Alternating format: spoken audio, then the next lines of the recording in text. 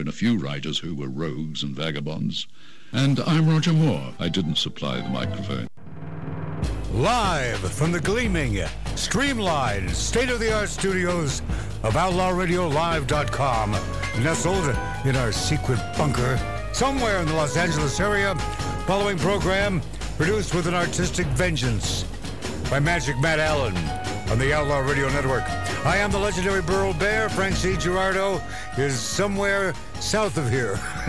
I'm telling you, he's not going to be our co-host. He will when he can get here. That's Mark. He's a guest, not a co-host. That's Mark C.G. Boyer, our fact checker. And you know, ladies and gentlemen, scientific research has shown that the average man or unaverage man will spend more time selecting a tie. I don't mean a tie stick. I mean like a tie you wear, necktie. More time selecting a tie than he does a career. However, Leonard Bushell, when he was in high school, had the foresight and wisdom to pick his career, and he went to mom and, well, Leonard, you tell us what you told your mom when you picked your career. I said, Mom, I know what I want to be. She said, what is that, my son?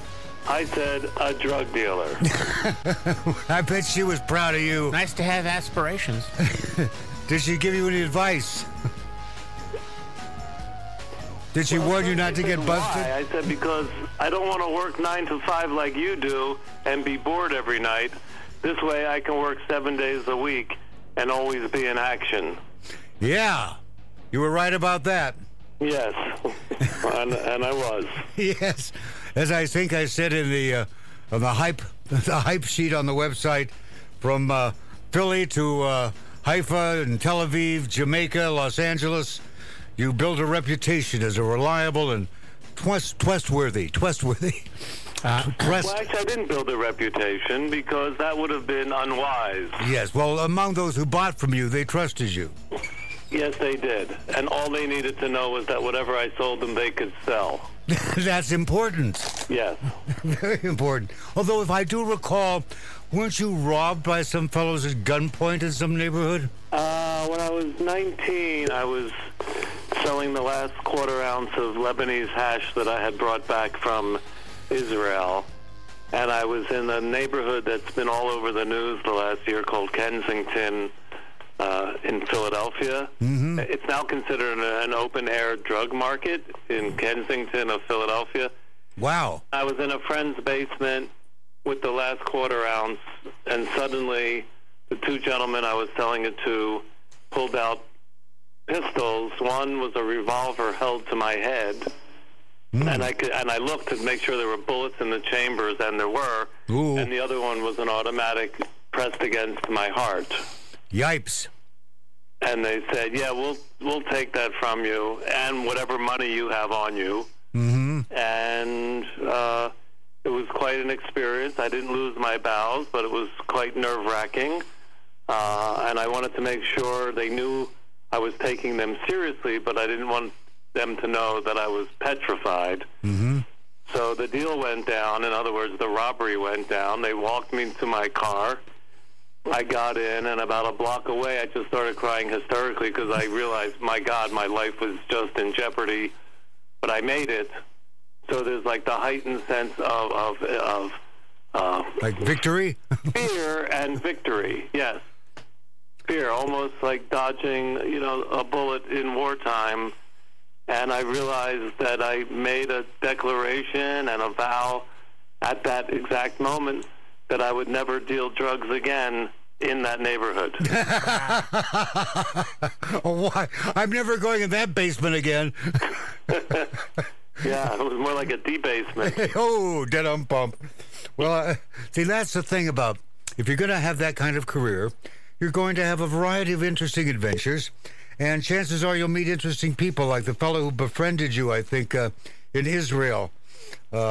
Became your close personal friend long enough to try to get you busted Yes, well, you mean the gentleman who helped us buy hashish? Yeah. And, what is it? I was actually in Jerusalem. Yeah, so that's a spiritual place to buy. Yeah. Just as my partner and I left the kibbutz was raided. So he was selling hashish, but he was also turning in people for an additional reward. That But seems... that was many years ago. Well, yeah, I hope it hasn't been recently. How long have you been out of that business now? I've been out of that business 25 years and 4 months.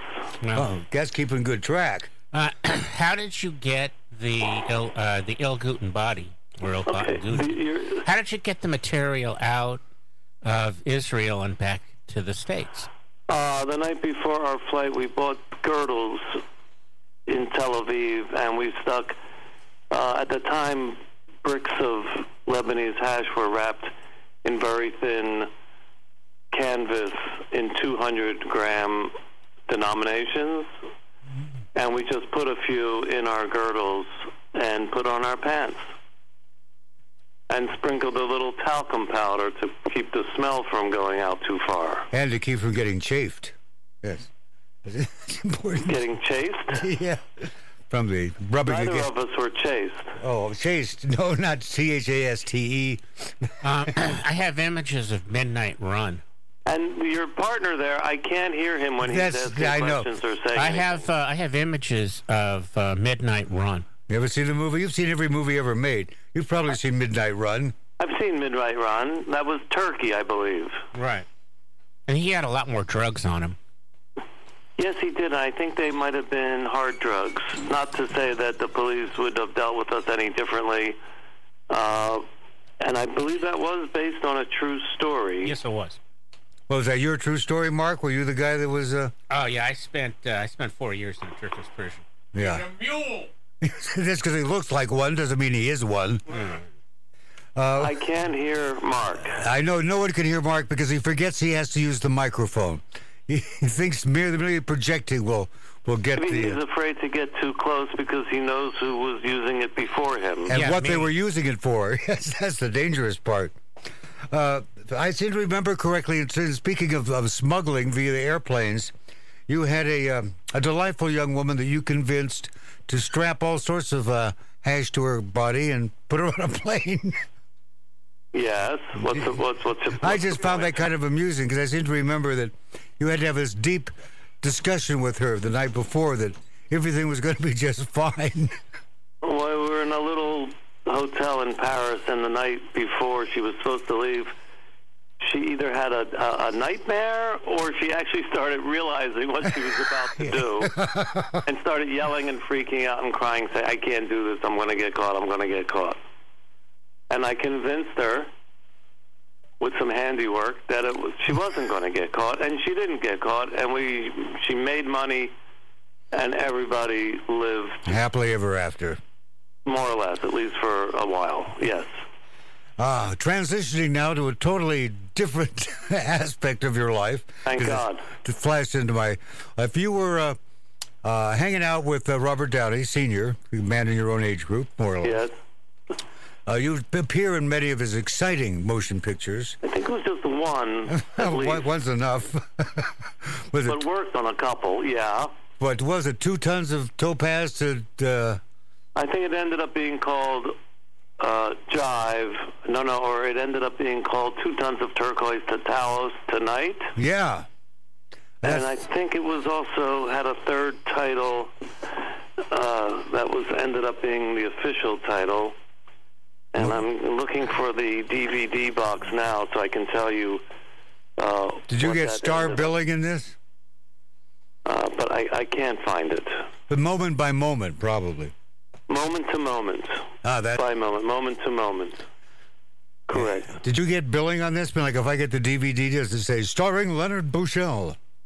I don't know. I get a cast credit, and I don't think it's promoted as on the DVD box, but it's somewhere in there. And it was a very complicated movie for Bob to make because he wanted to make something without a plot, Well, a lot of people do that. but told a story without a plot. And he realized as he was editing it that without a plot, he never knew it was when it was be over. So it took him a long time to edit, not knowing when it's over. It's That's almost like a Mobius strip. That's like Dennis Hopper's film, The Last Movie. Similar Yes. sort of thing. It goes in a big little circle. Well, yes, that was true. Yeah, I like that. So here we are in 2020. Yes, 2020. Time goes by. Remarkable. Hold on, wait. I need to take my temperature. Hold All on, right. please. Okay. He's taking his temperature. Okay, don't use the rectal thermometer this time. Yeah, you never know where it's been. Yes, well, on correct. second thought, you do know where it's been. Well, you don't know whose hand it's Well, at been this in. point, I really know where I'd like to put it. We won't ask. But before we get on to the next phase, which is where Doris gets her oats, you were walking. He drops you off at the what he thought was the bus depot or the bus stop or something, so you could get home. And you go for a walk, and you go by Folk City, and stop in for a. There was a screening in New York that ended at 11 o'clock, and I realized, it was a screening of his film Greaser's Palace. Oh, that's a good one. And afterwards, I was in the Village, and I did take a walk, and I saw a place called Gertie's Folk City, Yeah. a club down there in the Village. And I decided I could use a Heineken, and I went in, and I saw Tom Waits at the bar. And I thought, oh, wow, this is cool. There's Tom Waits at the bar. And I got my Heineken, I sat down, and about 10 minutes later, I see somebody backing into the room with a film camera. And he's backing into the room, and the two people following him into the club was Joan Baez and Bob Dylan. Oh, how And I nice. thought, oh, this is even getting better. And behind them was Allen Ginsberg. Nice And I Jew thought, boy. okay, let's see what's going to happen now. And it turned out to be the owner, I forget his first name, but it's Gertie's.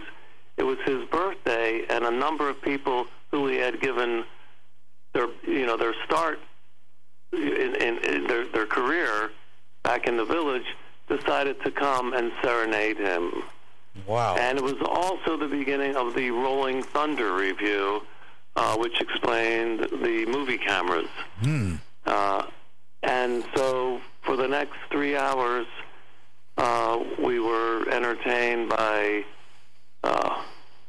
Patti Smith, the very early days of the punk movement. Bette Midler sang her song Friends that was written by Buzzy Lindhart. They sang together with the entire audience chiming in at some point or another. And one folk icon after another, including Bob, including Joan, got up and sang songs. But not before Allen Ginsberg led everybody in a 5-minute chant just to, Clear the prime vibes. room. And one by one, everyone got up and sang, and the evening ended at 2 a.m. with Phil Oakes singing Wow. in that incredibly painful voice that he Yes. had, that beautiful voice that he had.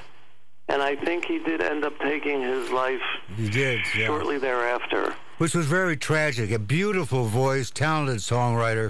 It was very tragic. Yeah, it was an amazing evening, and everybody in the club, obviously no one left once Yeah. they saw who was... Time to leave. Bob Dylan showed up. Nobody leaves, and they were all looking at each other like saying, is this, are we this lucky? Is this really happening? Yeah, I thought of you when I saw the Rolling Thunder review movie, and they had that clip where he's walking in, you know, and I'm looking at where I know Leonard's there in that audience, but I trying to spot him. It's like trying to spot you on the Ed Sullivan Show. Yes, in the back of my head. I forget Yeah. what the back of my head looked like at that time. Yeah.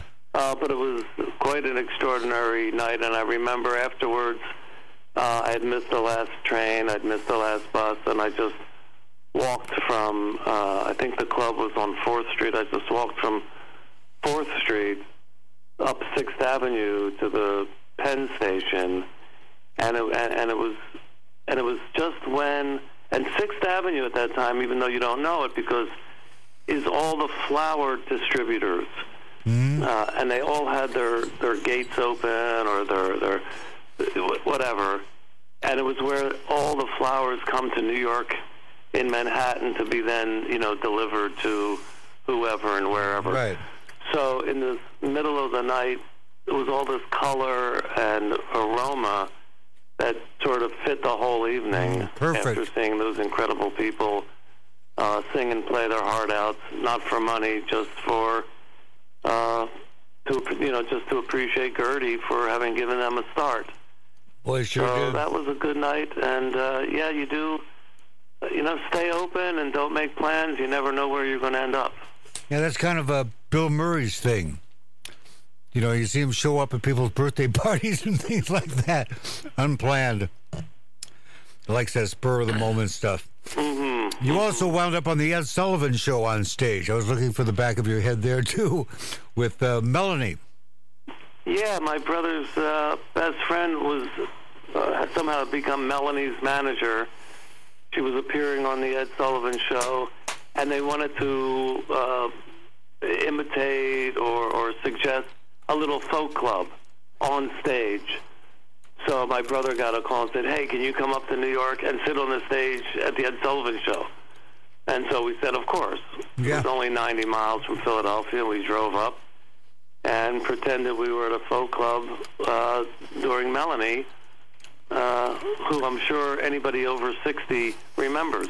I remember her quite well. Burl? Yeah. A brand new pair of roller skates? Yeah, but I got a brand new key. Okay. She married Lou Adler. My memory serves me well. It's been a lovely evening with her. The movie I was thinking of is Nicholson at all actually the Laker Midnight games? Express. At the Laker games? I never took her to the Laker games, but No, I said the gentleman that sits next to Jack Nicholson at all the Lakers game is Lou Adler. oh yeah. Right, who I heard give an interview once. He says, I created the Monkees. I had so many hits. I produced so many incredible bands and musicians. And on my tombstone, it's going to be the guy who sat next to Jack Nicholson. at the Laker game. That's what I could put on my tombstone. He sold a lot of tickets. I'm sure Nicholson did. Yeah, well, Melanie came over to Robin Sherwood's house in Seattle with Victor Straticky, who wrote the radio column. They used to actually have radio columns where you talk about what was going on the radio. Which is, now would be, they're playing the hits. That would be it. And we were smoking a lot of pot in those days, but Melanie, bless her little heart, she didn't smoke any pot. She just sat there and listened to us talk and smoke, and she was very sweet. Talk and sulk, huh? Yeah, that was it. Talk and smoke. We were blowing a lot of smoke at each other in those days. Maybe that was a big part of her act. Yeah, Who knows? Could have been. Ed Sullivan was sure crazy about her. He thought she was the greatest thing since roller towels and wind-up ducks. I didn't know that. Yeah, that was a big day. Yeah, he just thought she was Ed fantastic. Sullivan was a big fan of Melanie's. He was huge. Just thought she was fabulous. And he was right. Very talented woman. Mm-hmm. Yeah, one of the first big performers that only have one name. Yes, that's true. Well, what about my mind just went blank, so I'll skip it. I had one in mind, and then gone in 60 seconds. Well, she wasn't that. She was kind of cute. Well, that's good. That used to happen more often. So I see you're taking your ginkgo biloba. Oh yeah, I saw him at the Fillmore. He was great. He was opening act for Jethro Tull. That's East or West Fillmore? Oh, well, West, I guess. Yeah. Okay. Yeah, you'd see him on the East. You saw a lot of people on the East. You saw Janis Joplin and Crosby, Stills and Nash. Stacy Keach unconscious on a couch. Music did at that time, between the Atlantic City Pop Festival and the Miami Pop Festival, and of course Woodstock. That was an incredible few days of. Were you there at Woodstock? Yes, I was. Well, Yes, so I was Barbara Cream. You two might have bumped into each other there. Who was? Barbara Cream, my significant otherette. Oh, I was camping by the lake. I'll tell her that. If she was in the lake, I saw her. Lady in the Lake. Yes. Yeah, we previously when you were on the show, I think it's almost exactly a year ago, you told one of my favorite stories. I'm going to ask you to tell it again before we get into your experience, strength, and hope. And that is You're the only guy I know who was doing a radio show that gets raided by the cops. We had a radio show in Atlantic City. It was called WLDB,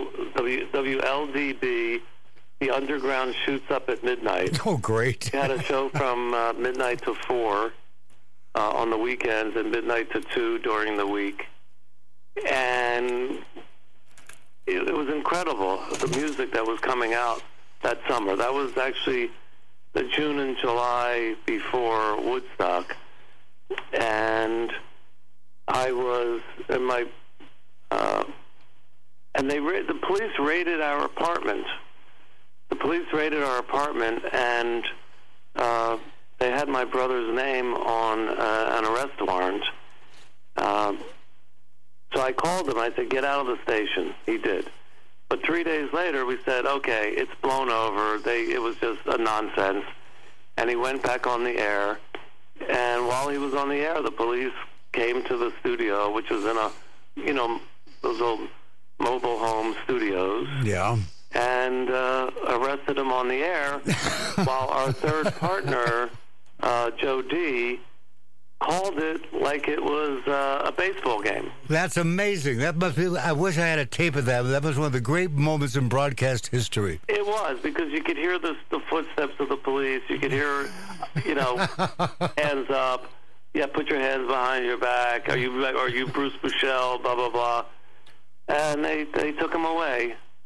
And it was.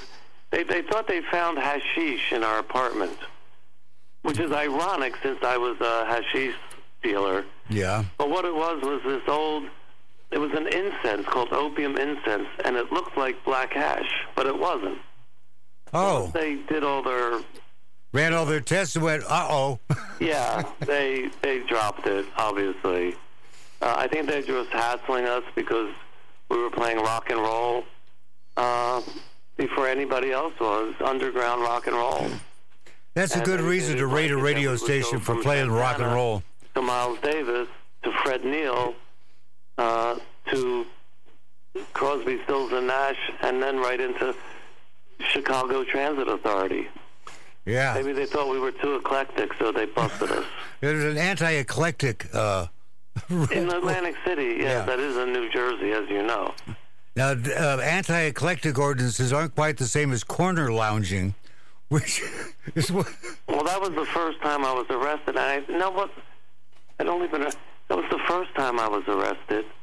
The night before I was to start high school.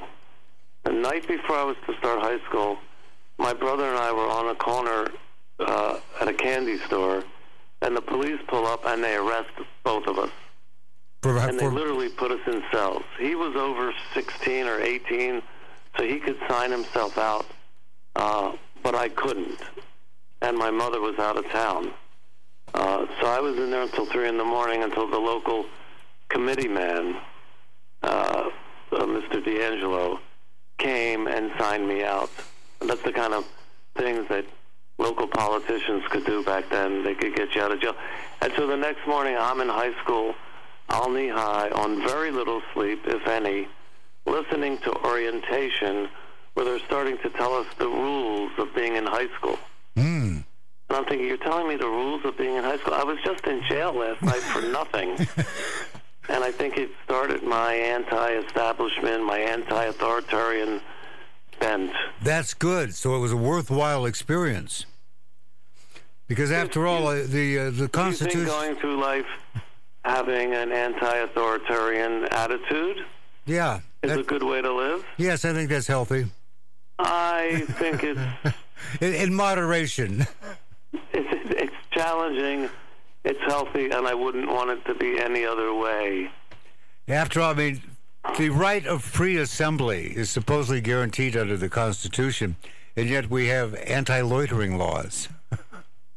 And corner lounging has to be one of the strangest. I mean, I remember we looked it up to try to find out what exactly the law was on corner lounging, whatever the hell it is. Loitering? No, it's a anti-lounging act. If you bring a lounge chair to Philadelphia and put it on the corner, you're in big trouble. You can't stand on the corner and watch other girls go by. It's against the law. Well, Well, I think it's to limit crowds, but obviously they were using it just to harass us. Well, yeah, obviously. My best friend at the time was a bookmaker, and we'd be driving places, and he'd get pulled over, and they would ask him for his license. Same cops. They'd ask him for his license. He'd put a $100 bill under the license and hand it to him. And they'd look at the license. They said, "Oh, that's okay. You can go." Yep. I think everybody was taught back then to have like a 20 or a 50 with a paper clip underneath your driver's license. It was very common at the time, and probably still is in some places. I think it is in some places. In fact, there was a quote in, watch this, Mark, I'm going to plug one of my own books. Oh, only took 10 minutes. It only took 10 minutes. Betrayal in Blue tells the story of the chief of police when the cops wanted to raise this. Any cop who can't make extra money on his beat doesn't deserve to be a policeman. But you should be able, with graft and corruption, to make a good living doing that sort of thing. Well, you're doing a community, a public servant. Yes. So you're arrested for corner lounge. That's one of the strangest. Well, years ago in Walla Walla, Washington, which has some strange racial hang-ups, if... what does that mean? What's that a euphemism for? That's a euphemism for racism and selective enforcement. Right. My wife at the time was an educator at the community college. She had a brilliant student. He was like a math genius. So the newspaper wanted to do a feature story on him. Yes.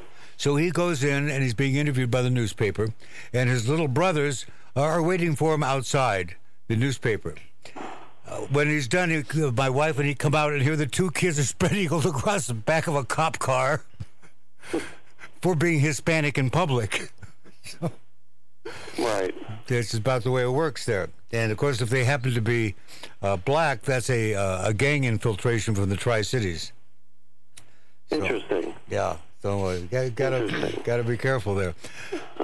But in fact, other interesting stories of late. Yeah. In fact, I was on an airplane with a fellow from the Department of Justice who was flown out from Washington, D.C. to talk to the judges in Washington State, especially Eastern Washington, to tell them, you're sentencing people who are brown and black to much more longer sentences than you are people who are not. And we're concerned about that. Stop doing that. And so they backed off. Well, hopefully things have improved a great deal. Yeah, hopefully. Since the 1860s. Yes, which is where many of the people are still living. Well, they're kin, their ancestors, their children, their great-grandchildren. So there you were, minding your own business, worried perhaps that you were going to get arrested for something. Probably smuggling. I still am. Yes. I think the statute of limitations is up on almost everything that you've done. When I got 7 years, what they call clean and sober, that's what I celebrated the most. Yeah, they knew they couldn't come bust you for anything. The statute of limitations. God bless that ordinance. Wonderful. So there you were, worried you were going to get busted. You had a brilliant idea. If they're going to come try to arrest you for drug smuggling, it's best for you to be in a treatment center. Well, that's one way of putting it. What's another way? I was afraid I was going to get arrested, and I figured it would be better if I was at a treatment center. That's a different take on it. I had a very close friend of mine who was arrested for bringing a boat down the San Francisco Bay with Thai weed. You mentioned that earlier, picking out a Thai weed, Thai sticks, a very powerful. He was busted, and they took him in, obviously, and he would come to my house every 6 months to buy a pound of Hawaiian pot. And I thought, oh God, what kind of pressure is he going to be under? I happened to have a very late night, one night, drinking and doing way too much drugs, and I woke up the next day incredibly sick. I felt like I'd been poisoned. I went to get, I had an 11 o'clock appointment for a massage in a little town called Fairfax. Somehow I got there. 5 minutes into the massage, I excused myself and went outside and threw up. I bet she was disappointed. Back on the table. 10 minutes later, I said, "Excuse me, I have to go outside and throw up again." And it dawned on me, like, this is not why I moved to California. I can't even lay through a massage without getting sick. And at noon, I had a chiropractor appointment scheduled, and I thought, well, I got to cancel that. And so I left the massage, and on my way back to my house, I stopped at a phone booth, which I had to do a lot. And while I'm at the phone booth, the only person on earth that I knew who had actually been to a rehab, and this was before it was popular, this was back in 94, she was there in 93, she came up to me at the phone booth. Wow. And when I finished my calls, we started talking. She said, "How you doing?" And I thought, God, I haven't thrown up for like a half hour. I'm doing okay. Meanwhile, the sweat is flying off my forehead and hitting her. And we're talking, and she says, "You don't really look that good." I said, "Well, by the way, did that rehab you went to have an 800 number?" And she said, "Yeah." And she said she would call me later and give me the number. When I went back to my house, there was someone taking pictures of my house, someone I didn't know. And I waited till they left, and I thought, oh, that's the police taking pictures of my house to show to my friend who's in jail for him to confirm that's where he scored his Hawaiian marijuana. And I thought, I better get out of town. And when the guy was done taking pictures, he left. I went in, I packed up a bag or two, and headed down to Big Sur, which is sort of my retreat, my vacation spot, so to speak. And when I got down there, the next day I called the 800 number that she had given me, and it was to the Betty Ford Center. And I remember the phone booth I was at. It was at a place called the River Inn, and it was 800, so I was at a phone booth. I called them. I guess they asked me a bunch of questions, and at the end they said, "Yeah, you qualify." And I was surprised because I had never gotten a DUI and I'd never overdosed or anything, but I had used drugs every single day of my life for 25 years, every single day. And they said, "Yeah, you qualify." I said, "Great." And then they said, "How do you want to pay for it?" I said, "Oh, right, pay for it." I said, "Well, I have some insurance. My mother had me on the payroll in some camera store in Philadelphia, and the guy had an affair with her years earlier, so he did her favors, and one of them was had me on the payroll where I could get my insurance." And so I said to them, I said, "Well, I have this, insurance." And they said, "Give us the numbers." I had the card. I gave them the numbers. And they said, "We'll run the numbers. If we don't take you, we'll find a hospital that will." I said, "A hospital? I ain't sick. I just need a little R&R. No hospitals for me." And they said, "Well, we'll get back to you." The next day, I was at the bar at Ventana with a friend up there, and I get a call on my cell phone. Yes, I had a cell phone in 94. Most drug dealers did. We were very up on the newest technologies. And they called and they said, "Your insurance covers this 100%. And I remember just crying hysterically. I just fell to my knees and I thought, oh God, the jig is up. I have no excuse not to go. And they told me it was going to be 6 days before they had a free bed, and that's how I got there. And I remember driving up, and I had 2 joints, one for the ride there and one for the ride back. And my friend in Studio City said, "Let me hold the second joint. It's only 2 hours. Take the joint with you, but let me hold the second joint." I don't ever know what happened to that second joint. I always thought maybe, John Lennon is smoking it in heaven, or maybe Marley is offering it to Prince to help him not to die on those opioids, and if he'd been getting high on pot, maybe he wouldn't have been doing fentanyl. But anyway, the point was I drove there, I smoked a joint, I got so lost, and eventually I get there, the Betty Ford Center, and I go up to the registration, whatever they call it, and I said, "Hey, is this where I check in?"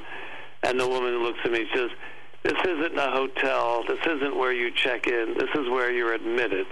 Because it's right next to Eisenhower Medical Center, so it's connected with a great hospital. I said, okay. And that's how I ended up giving up drugs and dealing, by being there for 28 days and realizing it was actually possible to go that long without getting high or drinking. I didn't know that it was actually possible in the world of quantum physics to go that long without getting high on something. Does that answer the question, which I have no idea what it was? Yes, it does perfectly. Did you have any drugs in your house when you went up to Big Sur? You were expecting the police to come and raid the house. Oh, so I thought, well, they never did. That was not who was taking pictures of my house. It was the owner who lived out of the country who was thinking of selling it, and she sent some real estate agent to take pictures, but didn't tell me. You know, so that was actually the answer to that mystery. Who's taking pictures of my house? Some real estate guy, but I was not told that the house I was renting was going to be put up for sale, and she sent someone to take pictures. But it was a miracle because it made me paranoid enough to want to go away for a while.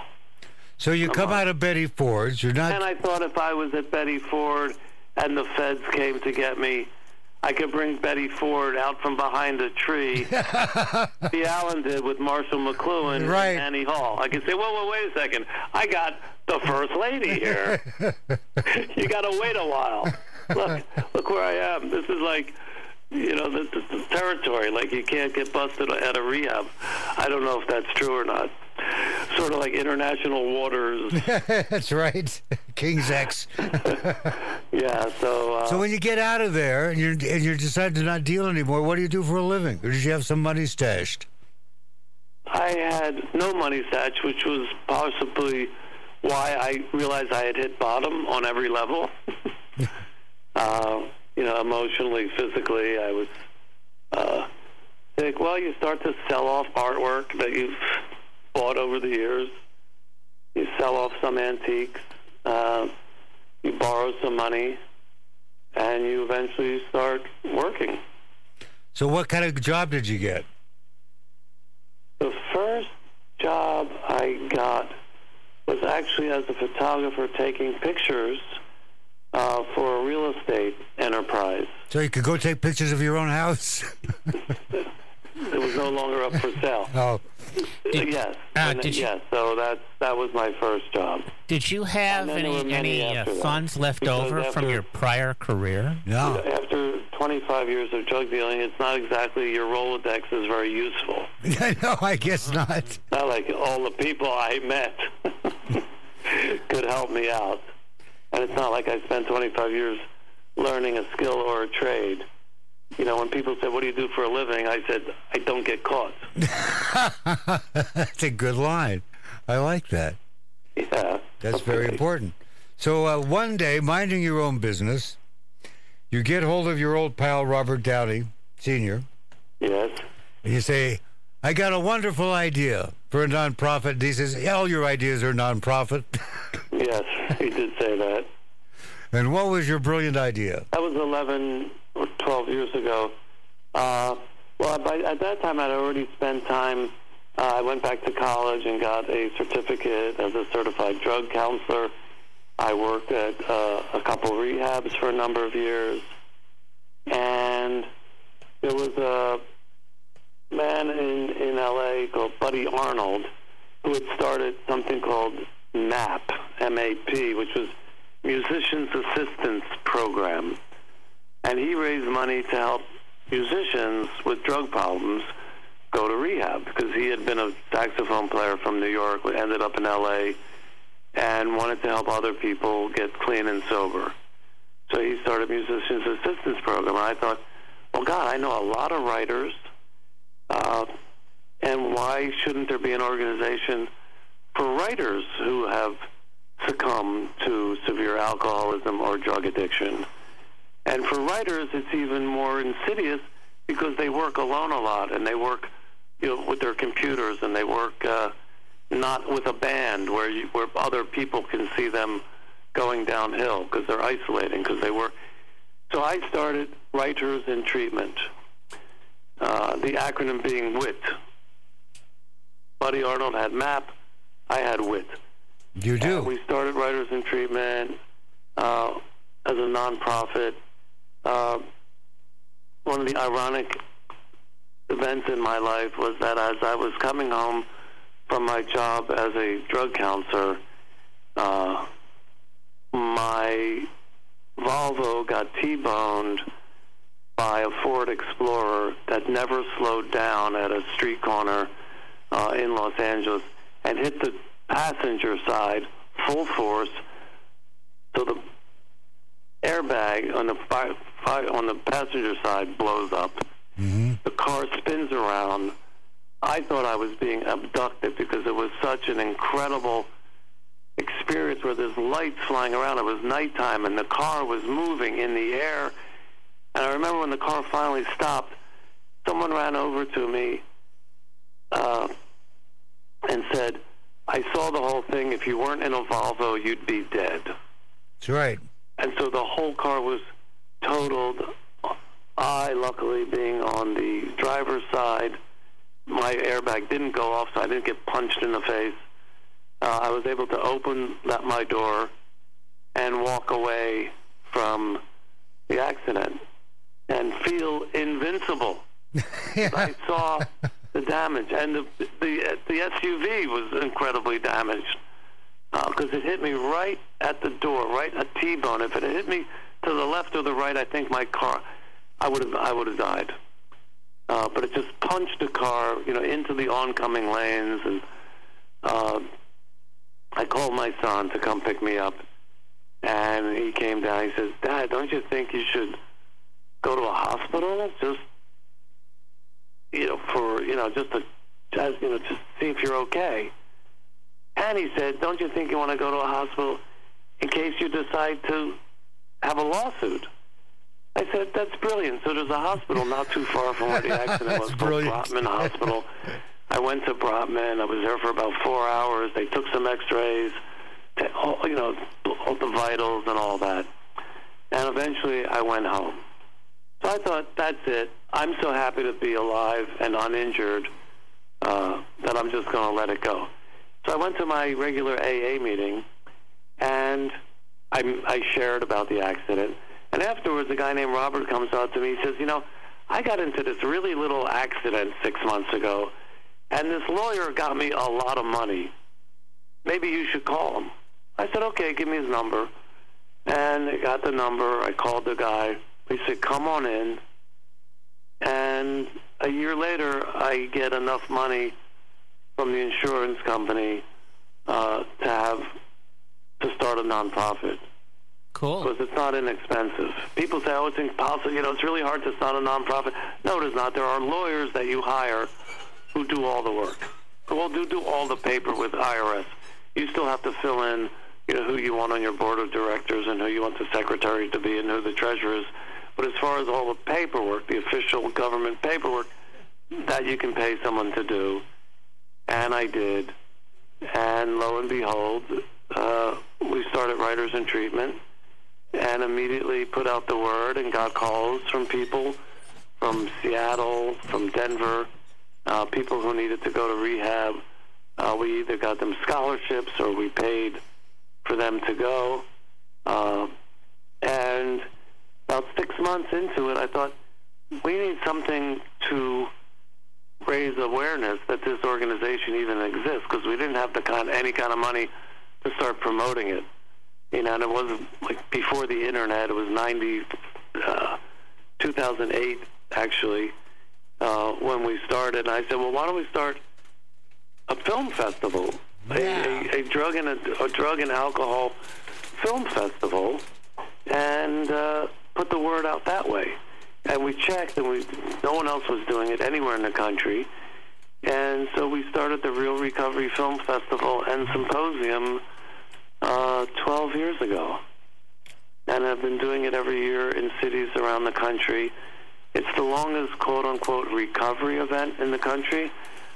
7 days in Los Angeles every October, 7 days in New York City every November, and we've also done 3-day festivals in Denver and Richmond and Fort Lauderdale.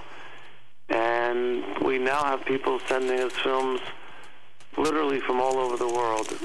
We got on the radar as the one and only film festival for drug and alcohol movies made by independent filmmakers, first-time filmmakers, industry pros, and we've expanded it to not just include alcohol and drug addiction, process addictions, which means gambling, sexual addictions, and also mental health issues, because we obviously realize how closely entwined some addictive behaviors are with mental health, or mental wounds, as they call it. And so we showed 80 films last year at both film festivals. Obviously a lot of shorts, a lot of 10-minute, 20-minute, 30-minute films that are all compelling. We've never seen anybody walk out on a film at the Real Recovery Film Festival, because we don't take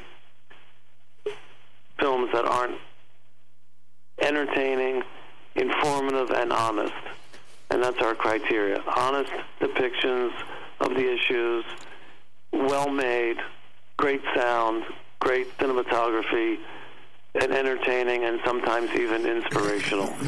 And I see light bulbs go off on top of people's heads in the theaters. I see people who are thinking of starting to drink and use again, seeing a film thinking, nah, I think I'll stay sober a little longer. Yep. Other, people on the cusp who see themselves on the screen and don't want it to get worse. Or they see people on the screen who look really good and happy and healthy, and that's where they want to, that's the direction they want to take their lives into. And so it's a community event. Like I said, 7 days in L.A. in October, 7 days in New York. If anybody listening has any films dealing with mental health, addictions of any kind, realrecoveryfilmfestival.org. And, and real is spelled R-E-E-L, because our first film festival, all the films we showed were on 35 millimeter film. And now there is no such thing as 35 millimeter film, except in some very rare art houses. It's all digital now. And so, but we still spell it R-E-E-L, realrecoveryfilmfestival.org. You can look at some clips from films we've shown. You can look at some clips from films we're going to be showing. And if you know anybody with any kind of material that we might be able to use, please send them our way. You also do, except the time of we're doing this show originally, it's just been postponed due to the coronavirus issues. That's Experience, Strength, and Hope Awards. What's that all about? The Experience, Strength, and Hope Awards we started 11 years ago by acknowledging high-profile individuals who've written memoirs about their career, their lives, but also about their addiction and recovery. So we've honored people such as Academy Award winner Lou Gossett Jr. for his fabulous book and his coming out of the closet, so to speak.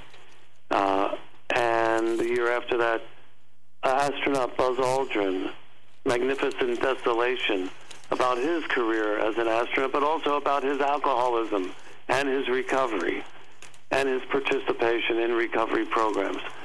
Great guy. He just turned 80 years old last month. Earlier this month. Last month. Anyways, that's Buzz Aldrin. Mackenzie Phillips, well-known actress, advocate, wrote a book called High on Arrival. We gave her the award one year. Pat O'Brien, the great sports announcer, television announcer. Some very interesting people. Jane Velez Mitchell, who had her own show on CNN for a number of years. This year, our honoree is Lee Steinberg, better known as Jerry Maguire. The movie Jerry Maguire was based on his life as the leading sports agent in the country. In fact, his most recent, he's been agenting for Patrick Mahomes, and if everybody saw the Super Bowl this year, great quarterback from Kansas City who single-handedly won the game. That's one of his new clients. He wrote a book called The Agent about his career as a sports agent, but also about his bottom and his arrest and his time in a rehab and sober living. And so the event is scheduled for this coming Thursday. However, due to the proclamation of Governor Newsom, all events for more than 250 people have been postponed and canceled. So we get 350 people at this event every year, the Experience, Strength, and Hope Awards. You can look it up online. You can see some videos from previous events. So we had to postpone it till next year. And so we have, and it will go on, and it will go off, just not during this incredible, challenging times that seems like the whole world is talking about the same thing. And it's not the Kardashians. Is that for a change? Yeah, that's a plus. Yeah. So next year, in Jerusalem, Strength and Hope Awards. It's our 11th year, and we're looking forward to many more. Now, does this impact the writers in treatment as far as the income goes? Not having this event? Are you suggesting we start a GoFundMe page? No, I'm suggesting maybe people send you money anyway. No, of course it affects everybody, especially the NBA, especially bands that are not touring anymore. It is, yes, it affects a lot of us. It affects a lot of people.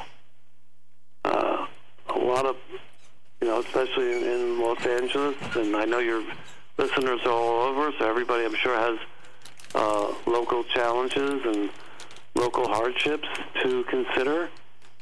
And hopefully the government will do the right thing, and people who can't work will get some sick time pay. And it's just an extraordinary event. I'm trying to find out what it really means and why this is happening, and it's not just because of government, inefficiency. I was thinking the last time civilization was sort of perished was when the meteors hit the Earth, created the dust clouds, no sun coming in, everything dies, and that was like a meteor, which is a big thing. And now it's like this little microscopic virus. And this is the flu. Who's knocking people off. No, it's not a flu, it's a virus. It's a virus. A flu is a virus. To another. That's what a flu is. Yes. But I know... I thought it had something to do with the chimney. We'll get through this. Yes, we will, This because will it's make simply everybody a flu. Oh, God. I'll tell you, health more, do more to take care of their health, do more to help other people who might not be in good health. I think so many lessons will be learned, and people will hopefully continue to wash their hands. I wash my hands with the whole thing. 10 I'll tell you, when I want factual information about a disease, I have my choice. I can talk to a doctor or a disc jockey. I think the disc. I take the disc jockey. Thanks for All I joining. know is that I've been holding my phone in my hand for the last hour, Yeah. and I'm going to go wash my hands because I've been holding my own phone. I know. Good thinking. Thank you, Leonard. Thank you, Burl. All right. Have a great day. Talk to you later. Bye-bye. Hey, Burrow. Wow. What's next? Magic Man out on the Demons of Decadence, live in the Lighten Up Lounge on OutlaWRadioLive.com.